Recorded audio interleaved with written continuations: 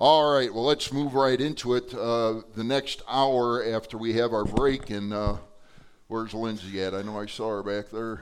There you are, and her dear husband, who I just met a few weeks ago, and the lovely children, a godly family. And he's been in the military. I talked with him a few minutes at the picnic, and you won me, brother. Sweet spirit, even he's in the military, but what a sweet godly spirit. And I mourn losing you folks, but trust that God will bless you up there in New York if that's possible in that state, but we'll see.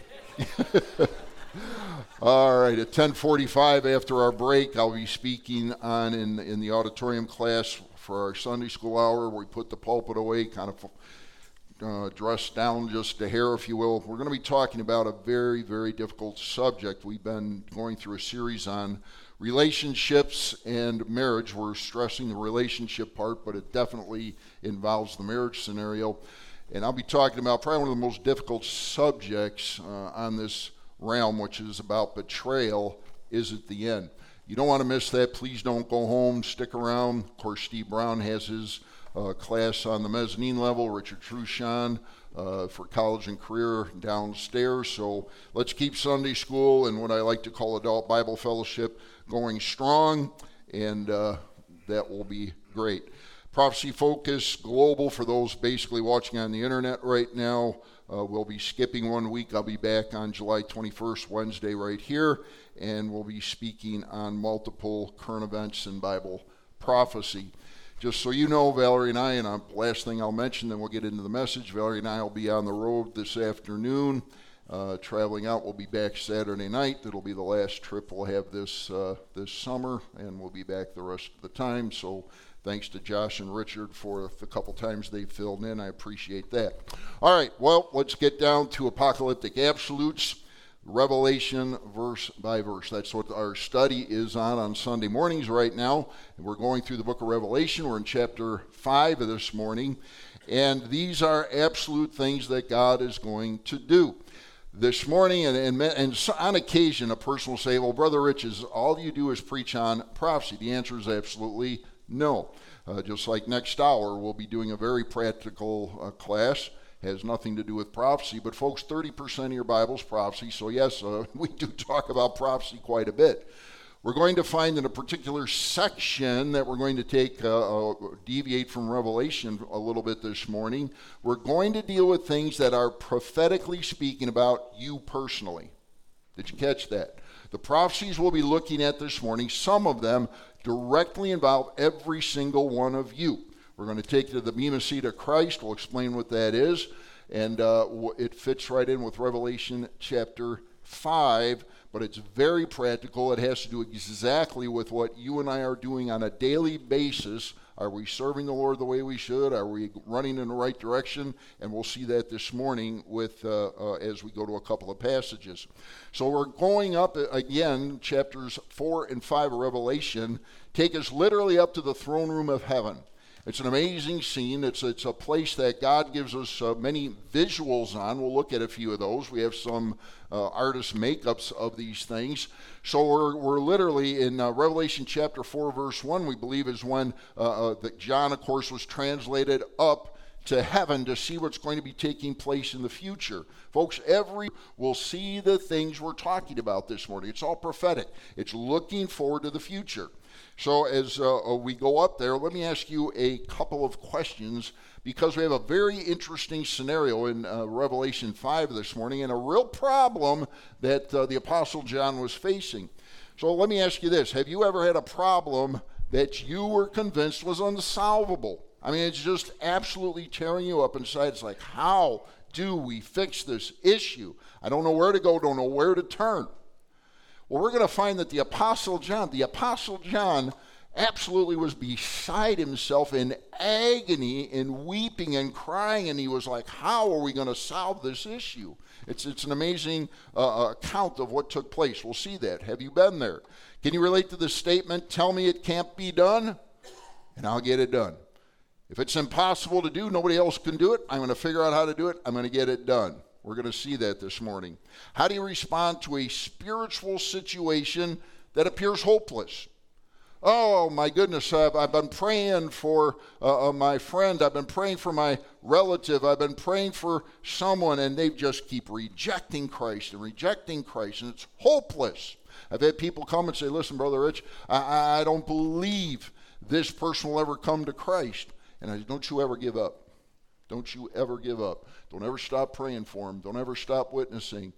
Folks, the amount of folks that on occasion we see come to Christ on their deathbeds, literally on their deathbeds, minutes and hours before they die, because they've heard the message, all of a sudden it's real. They know they're going home, one place or another. And all of a sudden, all the witnessing that you've done, all the time that you prayed, and God says, I think I can get through to their heart now. And it's amazing. But how do you respond to a spiritual situation that appears hopeless? We'll look at that this morning. Well, here's what we're going to be doing. Over the next few minutes, we'll examine 4 biblical truths regarding why Jesus Christ is worthy of continual worship as the sovereign Lamb of God. Take your Bibles, go to Revelation chapter 5, or you can, or your Bibles or your cell phones or whatever you use today.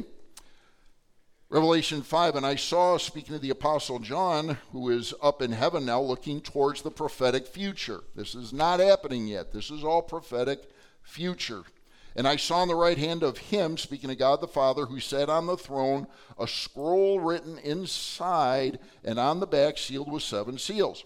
Then I saw a strong angel proclaiming with a loud voice, who is worthy to open the scroll and to loose its seals? And no one in heaven or on the earth or under the earth was able to open the scroll or to look at it.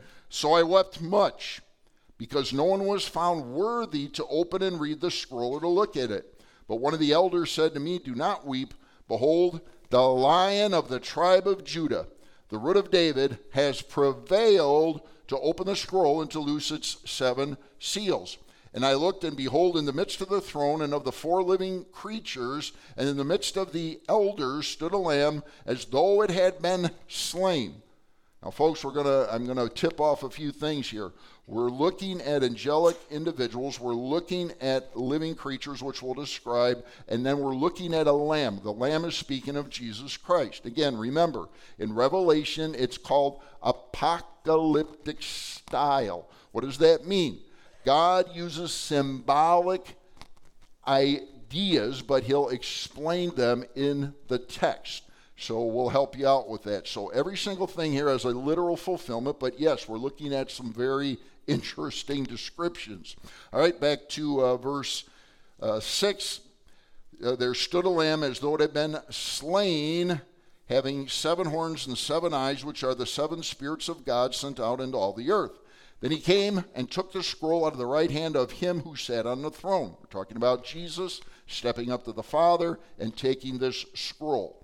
Now, when he had taken the scroll, the 4 living creatures and the 24 elders fell down before the Lamb, each having a harp and golden bowls full of incense, which are the prayers of the saints. And they sang a new song. You are worthy to take the scroll, speaking of Christ, and to open its seals, for you were slain and have redeemed us to God by your blood, out of every tribe and tongue and people and nation, and have made us kings and priests to our God, and we shall reign on the earth. Then I looked, and I heard the voice of many angels around the throne, the living creatures, the elders, and the number of them was 10,000 times 10,000, basically a Greek terminology meaning innumerable, and thousands of thousands, saying with a loud voice, worthy is the Lamb, Jesus Christ, who is slain, to receive power and riches and wisdom and strength and honor and glory and blessing. And every creature which is in heaven and on the earth and under the earth, and such as are in the sea, and all that are in them, I heard saying, blessing and honor and glory and power be to him who sits on the throne and to the Lamb forever and ever. Then the 4 living creatures said, amen, and the 24 elders fell down and worshiped him who lives forever and ever. Father, I pray now as we open up the precious word of God, as we look at this wonderful, glorious scene of heaven, as we look at the throne room where God the Father is currently seated, as we look at Jesus Christ who is sitting at the right hand of the Father, I pray, Father, that we would simply be excited, enthralled, and thrilled with the throne room and where we will one day be able to go. So, Father, what an exciting time. Now, Lord, I pray that you'd use this passage to excite us, to new places in our spiritual walk. Father, help us to do what only you can do. Revive the saved and save the lost. In Jesus' name, amen. So let's take a look now. We're looking at the revelation of a scroll. Basically, this scroll in Revelation 5 is going to be unfolded in Revelation chapter 6, which will start next week. Revelation 6 through 19 is going to go through the catastrophic, horrific judgments that will be taking place during the 7-year tribulation period. When does that tribulation period start? It starts, and here we go, church. It starts after what is the next major event on God's prophetic timetable? It is the rapture of the church. When Jesus Christ descends from heaven, he comes down in the clouds, not to the earth. He does not touch down, but he takes all the believers, dead and alive, up to heaven and translates them and gives them a glorified body, according to 1 Corinthians 15, 50 to 54. Now, again, I always like to throw this in, especially for visitors. You're like, well, wait a minute. If it's a time, an event that's coming in the future, if I die as a Christian, what happens the moment I die? 2 Corinthians chapter 5, verse 8, absent from the body, present with the Lord. Immediately the soul spirit goes up to heaven to be with the Lord. But the old body, just as we have done, unfortunately, several times, I always feel the pain of the families. We bury folks, and then the body gets buried, or the ashes get buried of the remains. But Jesus Christ said, hey, someday I'm coming back. I'm going to resurrect them. I'm going to take those old bodies, transform them, give them a new body with no pain, no suffering, no tears, and you'll live with me forever. And all God's people said. All right. Revelation chapter 5, verse 1, and I saw in the right hand of him, the Father, who sat on the throne, a scroll written inside and on the back, sealed with 7 seals. Let me set the context. The context is God the Father is about to hand the title deed to this earth to Jesus Christ. What has happened since Adam, way back almost 6,000 years ago in Genesis, when Adam and Eve sinned? The world, which had been under, and I'm sorry for the big words, a theocratic rule, meaning God was over the entire earth. When Adam and Eve rejected God, they basically destroyed the dominion that God had given to them over this earth. Someone else stepped in and took their place. We'll look at it in a little bit, but 1 Corinthians chapter 4, verse 4 tells us when Adam and Eve sinned, someone else became the small g god of this world or of this age, meaning Satan. Satan has had control of this earth to a great extent over the last 6,000 years, taking us up to today. What's going to happen in the future is God's taking back this earth. And that needs to happen big time if you watch what's taking place in today's world. How's that going to happen? Well, this is setting the stage now for what's going to happen in chapter 6 through 19. Jesus Christ is going to be getting that title deed to this earth with the 7 seals, which are all judgments. We'll start next week. It's amazing. You don't want to miss this series, folks. If you've read Revelation, it's like, I don't get it. It doesn't make sense. It'll make a lot of sense when we go through this verse by verse. Trust me on that. Please don't miss this stuff. What's going to happen is Jesus is going up to the Father. The Father says, here, son, take the title deed to the earth, and here's what we're going to do to basically to get the earth back and set it in order. Folks, this earth will be in order when Jesus Christ comes back to rule and reign. Revelation 20, verses 1 through 7. So we're looking at this title deed, but let's take a little bit of background very quickly at what we've been through so far. So when we're looking at the book of Revelation, again, chapter 1 is looking at the things that had already taken place. It's another picture of the throne room of God. Revelation 2 and 3 was looking at the 7 churches that existed in Asia or Turkey during the 1st century AD. Now again, chapters 4 through 22 is all prophecy. None of this has happened. This is why a lot of people read Revelation. It's like, it doesn't make any sense. I don't get it. Well, it's because it hadn't happened yet. Most everything else, chapters 1 through 3, that's history. Chapter 4 begins a whole new prophetic picture. So here's how the outline is. Revelation 1:19, write the things which you have seen, the things which are, and the things which will take place after this. And there's the breakdown. Chapter 1, things which had already taken place. Chapters 2 and 3, speaking of the church age, which we're currently in. Chapter 4 through 22, all things that have yet to take place in the prophetic future. All right, so we talked about the rapture of the church, which will end the current change. How about church age? There we go. Which will end the current church age in which we live. Immediately after that, something happens very quickly. As a review, Daniel 9:27, the Antichrist comes on this scene, confirms a peace treaty with whom? Israel. I heard it. Say it again. There you go. Now we all got it. Will take place in Israel. Daniel 9:27. He'll confirm a peace treaty with the Jewish people, which will then kick off the 7-year tribulation period, the first 3.5 years characterized by a pseudo-peace for the Jewish people. The last 3.5 years, the worst Holocaust that will ever take place. You say, how do you know it will be the worst Holocaust that will ever take place? Zechariah 13, verses 8 and 9, tell us that 2/3 of all the Jewish people will be killed during that time, during that last 3.5 years, 3.5 years. The Jewish people will be under the worst Holocaust. 6 million Jews were killed back during towards the end of the Second World War. It'll be worse than that if the numbers stay consistent. Horrible times are coming. All right, Revelation chapter 4, verse 2, the next part. Immediately, John said, I was in the Spirit, and behold, a throne set in heaven. Now, we went through this last week. We just want to review very quickly the throne room and what it looks like. And these are, of course, artist renditions, but some factuality exists based on the biblical statements. Revelation chapter 4 is a review. One sat on the throne, being the Father, and it goes through a description of him. There's this emerald rainbow, if you will, that sits behind the Father in heaven. So it's a beautiful scene. It's a glorious scene. And folks, it's something that you say, well, I don't know if we should study. Folks, this is what you're going to see.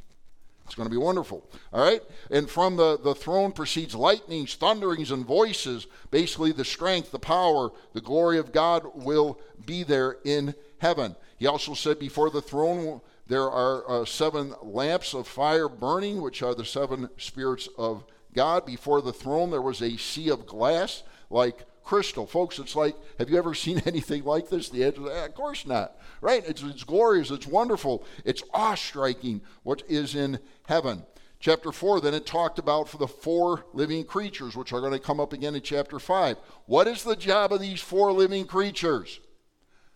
To praise God, to worship God, to be there to lift him up. Holy, holy, holy, Lord God Almighty, who was and is to come. When the living creatures give glory and honor and thanks to him who sits on the throne, who lives forever and ever, what happens? The 24 elders also bow down and worship the Lord. Now here's where we're going to start our practicality.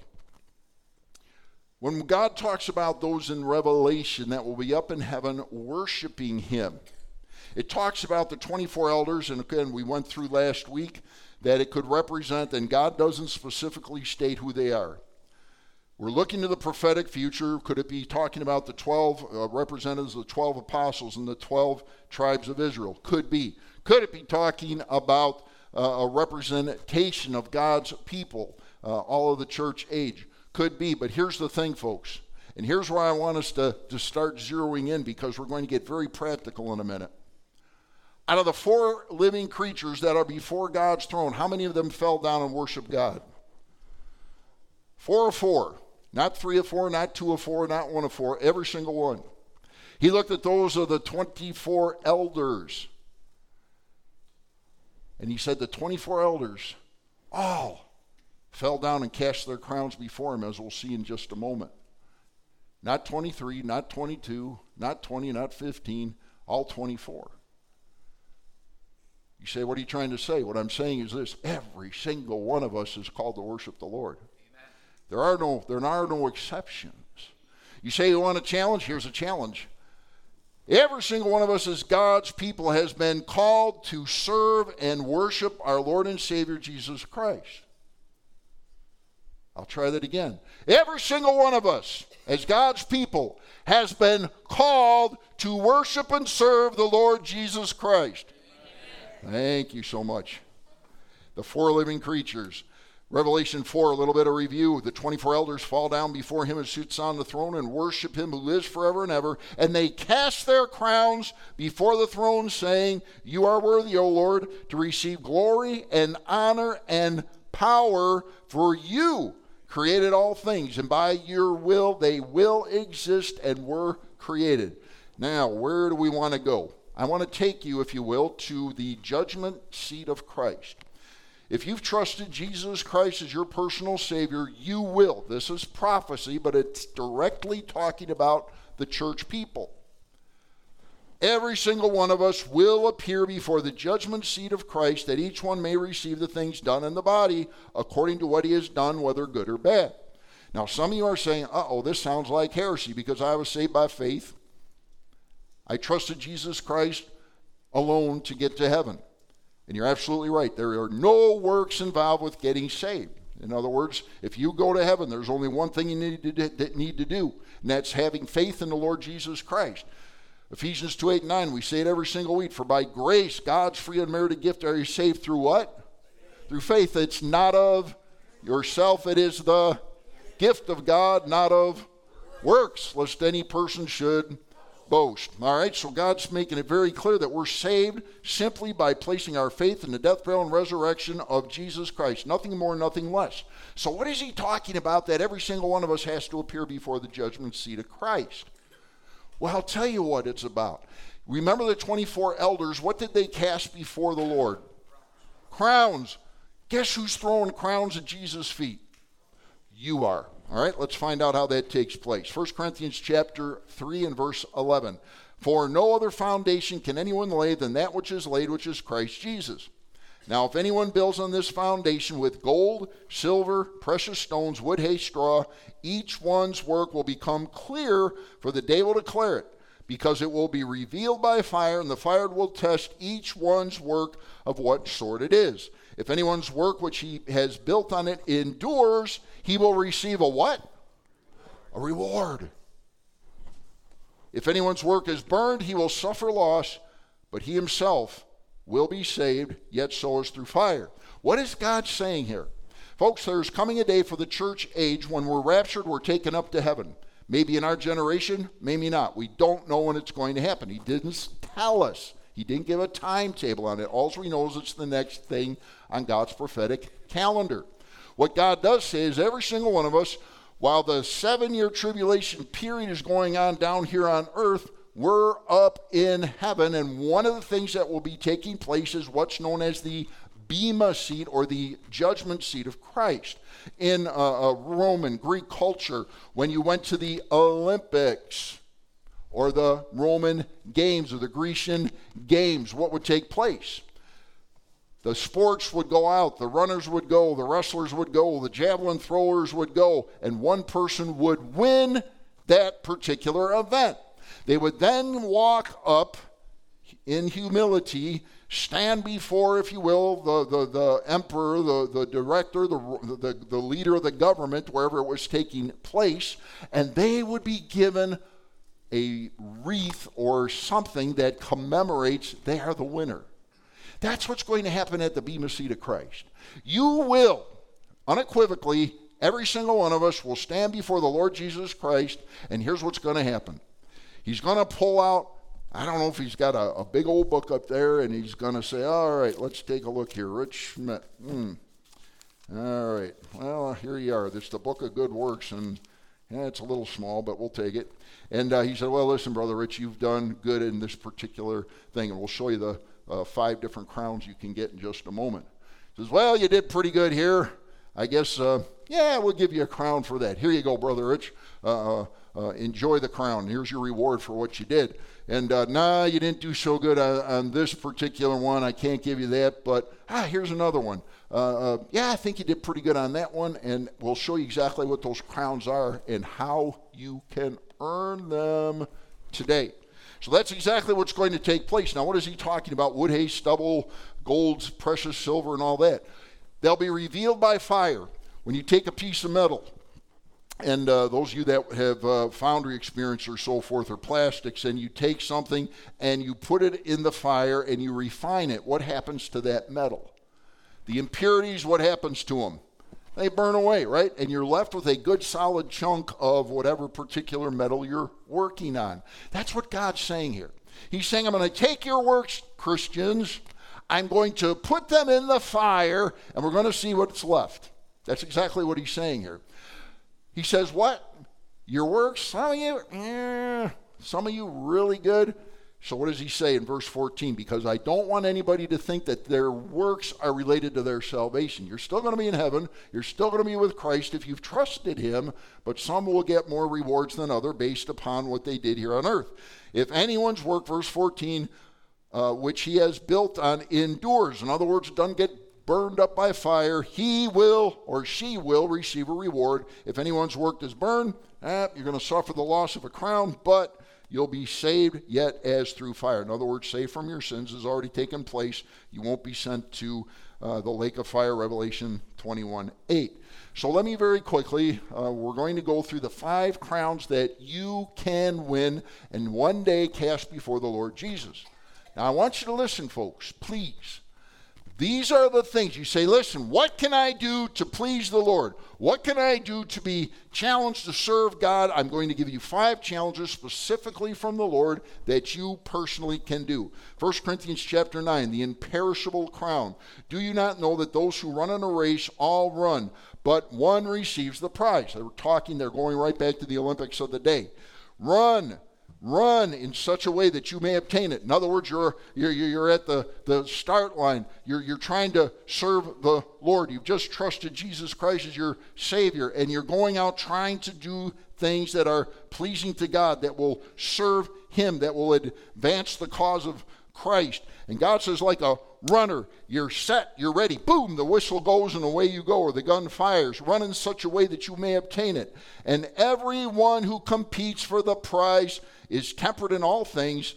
Now they do it to obtain a perishable crown, in other words, the Olympians, but we for a what?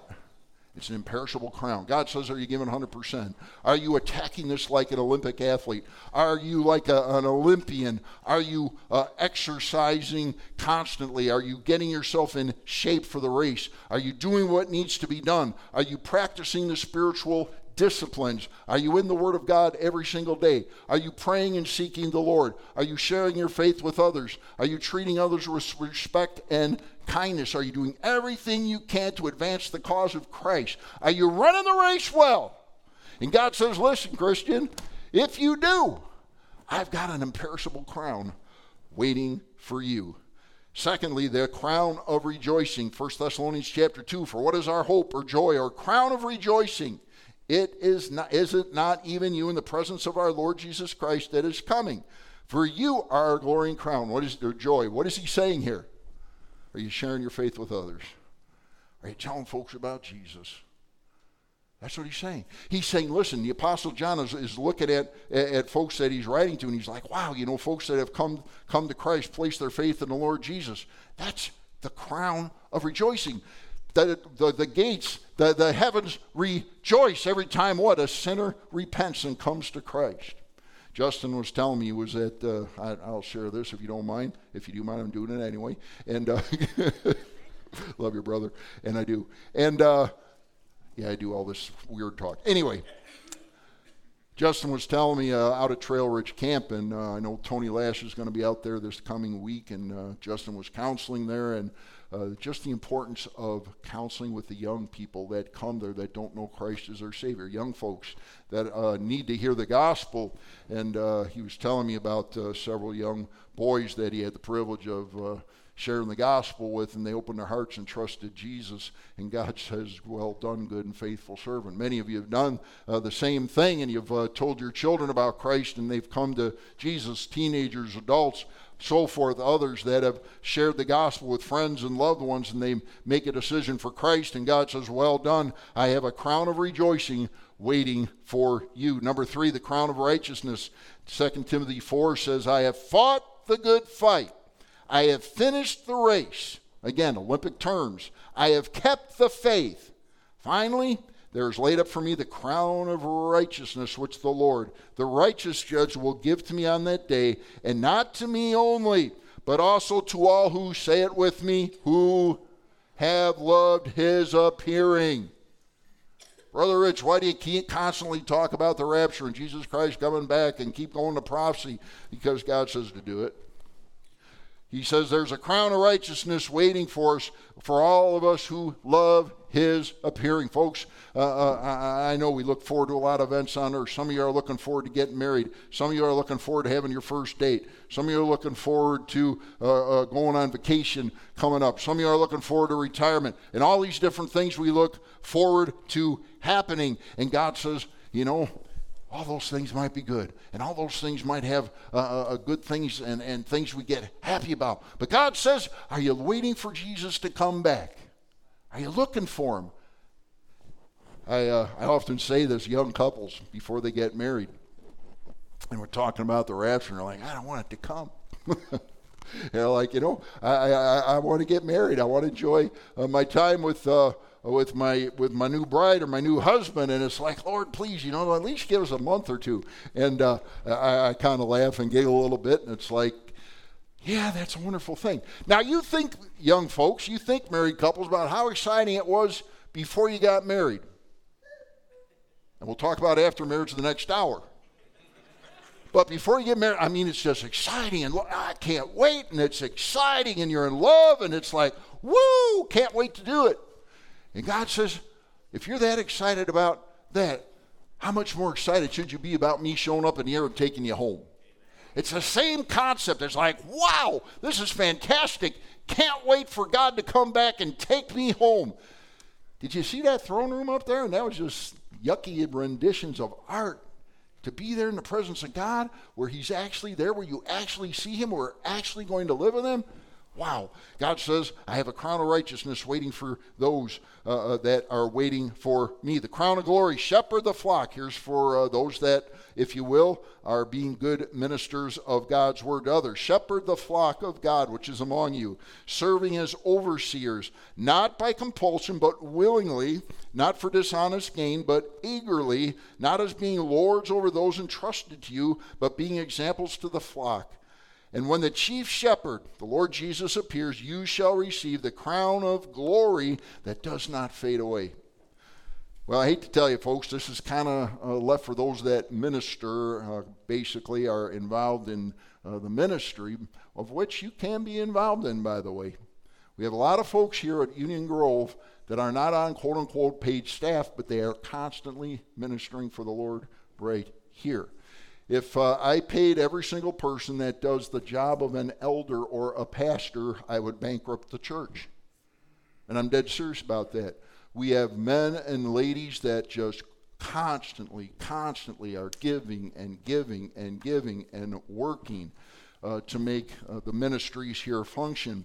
And God says specifically to those in the pastoral position, he's like, you shepherd the flock of God. And he gives us very significant and severe penalties if we don't do ministry in a correct way. Being a shepherd, not a lord, but a shepherd who loves the sheep. Now, that's not meant to be a downgrade on individuals. It's meant to be an illustration of how a pastor should love every single person that walks through those doors. Again, and the person that said this to me is sitting right here, and he said, listen, Brother Rich, you know what we need to do and make sure when we tell people we love them, we need to put a little bit of feet to the action. I'm like, absolutely, amen, praise the Lord. And that's why, folks, we try to do everything we can here, which may not be a lot, but when we have something like we just had on July 3rd, giant picnic, getting folks together, spending time with them, roasting a couple of hot dogs and some hamburgers and sitting around the table and talking to folks and loving on people. When you see what takes place during Summer Quest and you see the results of the young people of the fellowship that takes place and loving on people and telling them the gospel, when you look at the dozens and dozens of dinners that Valerie and I do with dine with the pastor and meeting with visitors, all that's because we love you, folks. We want to serve you. We want to get to know you and help you. You see, there's going to come a day when you're going to call me on the phone and you're going to be crying and your heart's going to be broke. And you're going to tell me about a loved one that just passed away or about a horrible situation in the family that just happened. You want to know the pastor at that point, don't you? You don't want to call some stranger and it's like, I can't believe it. The worst thing in my life just happened. I just lost my dear wife or my husband or my mom or my dad or my child. It's at that time that the shepherd has to come and pull you in and really help you at that point, right? I mean, that's what God's called us to do. And God says those that are good shepherds, that love the people, that serve me well, there's a crown of glory waiting. Number 5, the crown of life. Again, for everyone, do not fear any of these things which you are about to suffer. God's telling the church, listen, you're going to go through tough times. You're going to suffer. You're going to have things that you're going to go through that aren't fun, that aren't enjoyable. We will suffer as God's people. Now, we've been, and I'm going to pop into politics mode for just a minute. I'm not going to talk about politics, but I want us to take a peek at what's going on in the world today, i.e. why we do Prophecy Focused Global Update on most Wednesday nights. The world is a mess. There's no doubt about it. The government has issues. And God said, while we're sojourning on this earth, and folks, we are still fortunate enough to be able to meet in this building today. We still have the freedom to meet here, and I praise the Lord for that. But God's saying, listen, and if you go to some different countries where some of our missionaries go to, every single time they get on the plane and they fly overseas, it's not guaranteed they're coming back.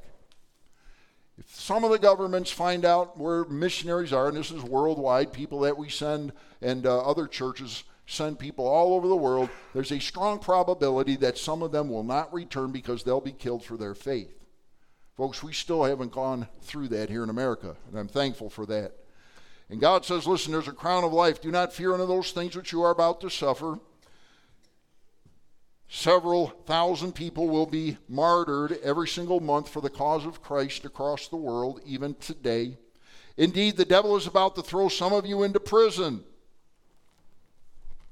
Say, Brother Rich, are you concerned about that? Well, you betcha I am. I worked in a prison for...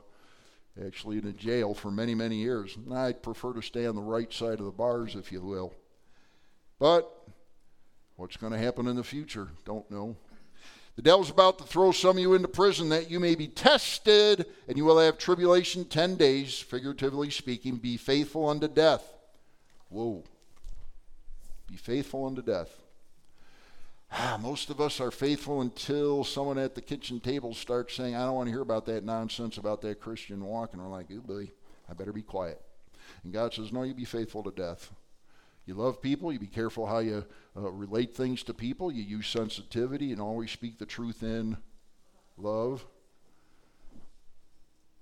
But God says, don't ever turn back. And I have a crown of life waiting for those who will stay faithful even under severe persecution. Folks, the 24 elders fall down before the Lord. They take the crowns and they cast them at the Lord's feet. Where do those crowns come from? You. That's prophecy. The imperishable crown, the crown of rejoicing, the crown of righteousness, the crown of glory, the crown of life. Are you earning those crowns? You say, I love to be rewarded for things. I love medals. I love getting things for things I've accomplished. I love plaques. I just love these things. All right, and God says, here's 5 that you should really work for. 5 things. And because there's coming a day, Christian, look in the mirror if you've trusted Christ, and God is saying one day we will be before the Lord. What are you going to have to cast at his feet? That's the question. So when the 24 elders bow down and they cast their thrones representing potentially the church people, definitely representing us, they'll take those crowns off, say, thank you, Lord, for being my Savior. Thank you for loving me. Thank you for creating me. Thank you for giving me an eternity in heaven. And we'll cast our crowns before the Lord. The heartbreak of the scroll will have to hasten. Chapter 5, verse 2, Then I saw a strong angel proclaiming with a loud voice, Who is worthy to open the scroll and to loose its seals? No one in heaven or on the earth or under the earth was able to open the scroll or to look at it. So I wept much because no one was found worthy to open and read the scroll or to look at it. So God, the Father, has the title deed of the earth. And the Apostle John is looking up, and they're doing a nationwide search. And they're like, who can open God's scroll? Who can take the title deed of the earth? And John said, and why God made a major piece out of this, John was beside himself. The particular Greek word here means he's just uncontrollably out of control. The command of the deep. Have you ever had a little child? I have. And all of a sudden, they're just losing it. They're crying, they're sobbing, they're out of control, they're shaking. And I pick them gently up and say, stop! And all of a sudden, it kind of, it's like, okay, now that I have your attention, what's wrong? Okay? And that's what God's doing here. The elder says, you know, like, Come on, John, stop it. John, stop weeping. Get a hold of yourself, because I got the answer. Oh, you got the answer? Revelation 5b, behold, the Lion of the tribe of Judah, the root of David, speaking of the Lord Jesus Christ, has prevailed to open the scroll and to loose its 7 seals. John is there. He's receiving this prophetic vision. There's this scroll that he can't wait to find out what's in it. Folks, I'm going to tell you what's in the scroll starting next week. Revelation chapter 6. 7 massive worldwide judgments that will be coming after the rapture of the church. Very important. But you will see what's coming, and this is what absolutely terrifies people when they start reading Revelation. It's like, I can't believe this is going to happen. It's going to happen. Which is why, if you haven't trusted Jesus Christ as your personal Savior, may I kindly suggest you get that settled today. Behold, the Lion, the tribe of Judah. Genesis chapter 49 tells us, Judah, you are he whom your brothers shall praise. Your hand shall be on the neck of your enemies. Your father's children shall bow down before you. Judah being the tribe of one of the 12 tribes of Israel. Judah is a lion's whelp. From the prey, my son, you have gone up. He bows down. He lies down as a lion, and as a lion, who shall rouse him? We're talking about the Lion of the tribe of Judah. We're talking about one who would descend from that tribe, if you will, speaking of the Lord Jesus Christ, which is why Revelation references it. Isaiah chapter 11, there shall come forth a rod from the stem of Jesse. Who is King David's father? Jesse, good guess. And a branch shall grow out of its roots. We're talking about the branch, Jesus Christ. The Spirit of the Lord shall rest upon him. The Spirit of wisdom and understanding, the Spirit of counsel and might, the Spirit of knowledge and of the fear of the Lord. And in that day there shall be a root of Jesse, speaking of the Lord Jesus to come, who shall stand as a banner to the people, for the Gentiles shall seek him, and his resting place shall be glorious. Look back here. Behold, the Lion of the tribe of Judah, the root of David, coming from his father Jesse, is the one who will open the 7 seals.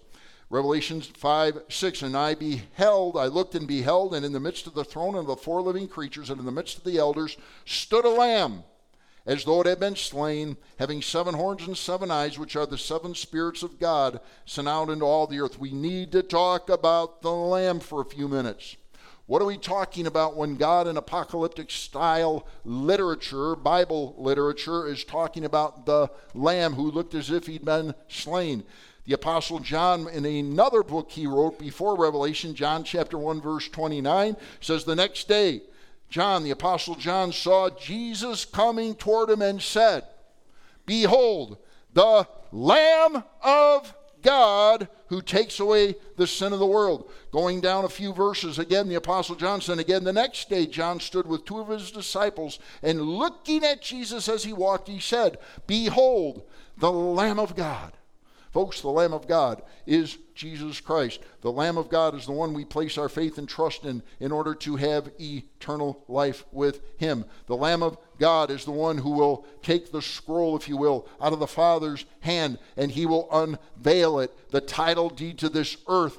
All of those judgments that we'll look at, the 28 judgments that take place between Revelation chapter 6 to Revelation chapter 19 verse 10, all of those judgments are preparing for the King of Kings, the Lord of Lords, the Lamb of God to descend from heaven, take his rightful place in Jerusalem as the Messiah, the King of Kings. He talked about the 7 spirits. We've gone through this 3 times now. We'll just give the passage, Isaiah chapter 11. All these 7 things are part of the Holy Spirit's work. He's the Spirit of the Lord, the Spirit of wisdom, the Spirit of understanding, the Spirit of counsel, the Spirit of might, the Spirit of knowledge, and the Spirit of fear of the Lord. Revelation 5:7, the title deed. Then he came and took the scroll out of the right hand of him, the Father, who sat on the throne. So we have this beautiful throne room scene. Jesus Christ approaches the Father, and the title deed is handed to him. Revelation 5:8, here are the surroundings. Now when he had taken the scroll, the 4 living creatures and the 24 elders fell down before the Lamb, Jesus Christ, each having a harp and golden bowls full of incense, which are the prayers of the who? The saints. Do you pray? It's tough. It is. It's a discipline. It is. Every minute, every day, God has told us to what? Pray without ceasing. Ceasing. That means you never stop. That means when you get up in the morning, it's time to talk to the Lord. It means before you kiss your spouse or your children or your loved one, before you go to work, before you go to school, it's time to start talking to the Lord. Make sure that day goes in the proper direction. Everything bathed in prayer. You say, I don't have time to get on my knees and fold my hands and close my eyes. I have to drive to work. You don't have to be in the position, because there is no position. Yes, God talks about positionally at times kneeling before him. But folks, I can't be kneeling all day. Neither can you. And God says no matter where you are, no matter what time of day it is, no matter what you're doing, it's time to pray. It's time to pray. Have you been seeking God? Are you spending time talking to the Father? I'm going to have to stop with this, but I'll give one quick illustration. One of my best friends, his first name was Jimmy. And Jimmy, if you're watching, hey brother. Back when I was in high school, and Jimmy really got along well with my father, my dad. And they had a really good relationship. All 3 of us really got into cars, so we loved to talk about cars and all that kind of thing. And Jimmy would come in the room and he'd start talking to my dad. How dare he? Wait a second. I wanted to talk to my dad about that. And Jimmy'd start talking and my dad would get engrossed in the conversation, and I'll be honest, I got a little miffed. And sometimes I'd walk out of the room and go do something else. And you say, well, why'd you do that? Because I was jealous of my father's time. Are you jealous of God's time? Valerie was talking to me yesterday, and she's like, there's times we need to pray with certain people and do things. I'm like, yes, there is. And I said, but I'm kind of selfish when it comes to prayer, because when I'm talking to Father, I really want to get a hold of him and have a serious chat with him. And yes, we need corporate prayer. Absolutely, we need it. We need to spend time praying with others. But it's like you have that special time where you get alone and you get jealous for the Father's time. You spend time with him. Do you love him? Do you love on him? Do you listen to him? Do you read his word? He took the scroll. They all fell down and worshiped him. And God says, listen, I got a bowl here. Oh, does that smell good? You know what that is, guys? That's the saints' prayers. And God says, oh, that's good. That's a sweet aroma. And God says, I want to hear from you. I want to hear from my children. I want you to spend time with me. Well, we'll come back to the rest next week as we start Romans chapter 6, or Revelation chapter 6. Let me ask you this. What you going to do with Jesus today? Are you going to start working on those crowns? It's work. A lot of work. Are you going to spend time talking with the Father? Are you going to spend time building that relationship just like you would with your own the Heavenly Father? Now, some of you have had rough relationships with your dads. I understand that. So look at somebody you love and respect in that realm and say, boy, I'd sure like to have a relationship like that with my Heavenly Father. What are you going to do with Jesus today? Father, thank you for your love for us. Thank you for the precious Word of God and all that's contained in it. Thank you for the young people that sang this morning. And Father, we rejoice in the workers and the children that have been working on those songs and working more importantly on their walk with you.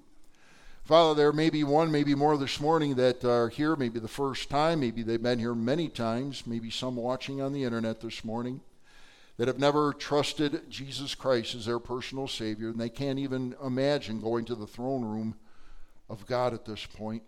If that's you this morning, let me ask you a question, please. If you died right now, are you 100% sure if you died you go to heaven? 100% sure, not 99, not 98. Are you 100% sure? And you say, Brother Rich, I'm not. I don't know if I died I go to heaven. Let me tell you very quickly, it'll only take a minute, how you can know for sure when you die you'd go to heaven. And we've talked about it multiple times this morning. Number one, do you understand that you've sinned? We've all sinned and come short of the glory of God in Romans 3:23. The Bible also says because we've sinned, if we got what we deserved, every single one of us would burn forever in an awful place called the lake of fire or hell, Revelation 21:8. But Jesus Christ, God's Son, came down from heaven, died on the cross for our sins, was buried, and 3 days later rose again from the dead to prove you as God. Romans chapter 5, verse 8 through 12. And then God says you've got to do one thing. We've talked about you can't earn your way to heaven. There's no works that can earn your way to heaven.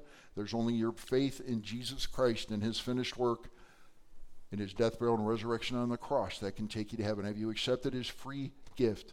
I'll say it one more time. For by grace, God's free unmerited gift, are you saved from sin, from hell. For by grace are you saved through faith. It is not of yourselves. It is a gift of God, not of works, lest any person should boast. Have you ever accepted that free gift? May I encourage you to accept it this very moment. In your own words, tell the Lord Jesus, I realize I'm a sinner. I know I don't deserve heaven. I believe that Jesus Christ, God's Son, did do those things, come down from heaven, die on the cross, was buried and resurrected. I believe that with all my heart. And I'm accepting that free gift of eternal life by placing my faith and trust in Christ. Would you tell them that this morning and receive that free gift? If you've done that, I want to encourage you to send me a text, an email, or see me in person and let me know.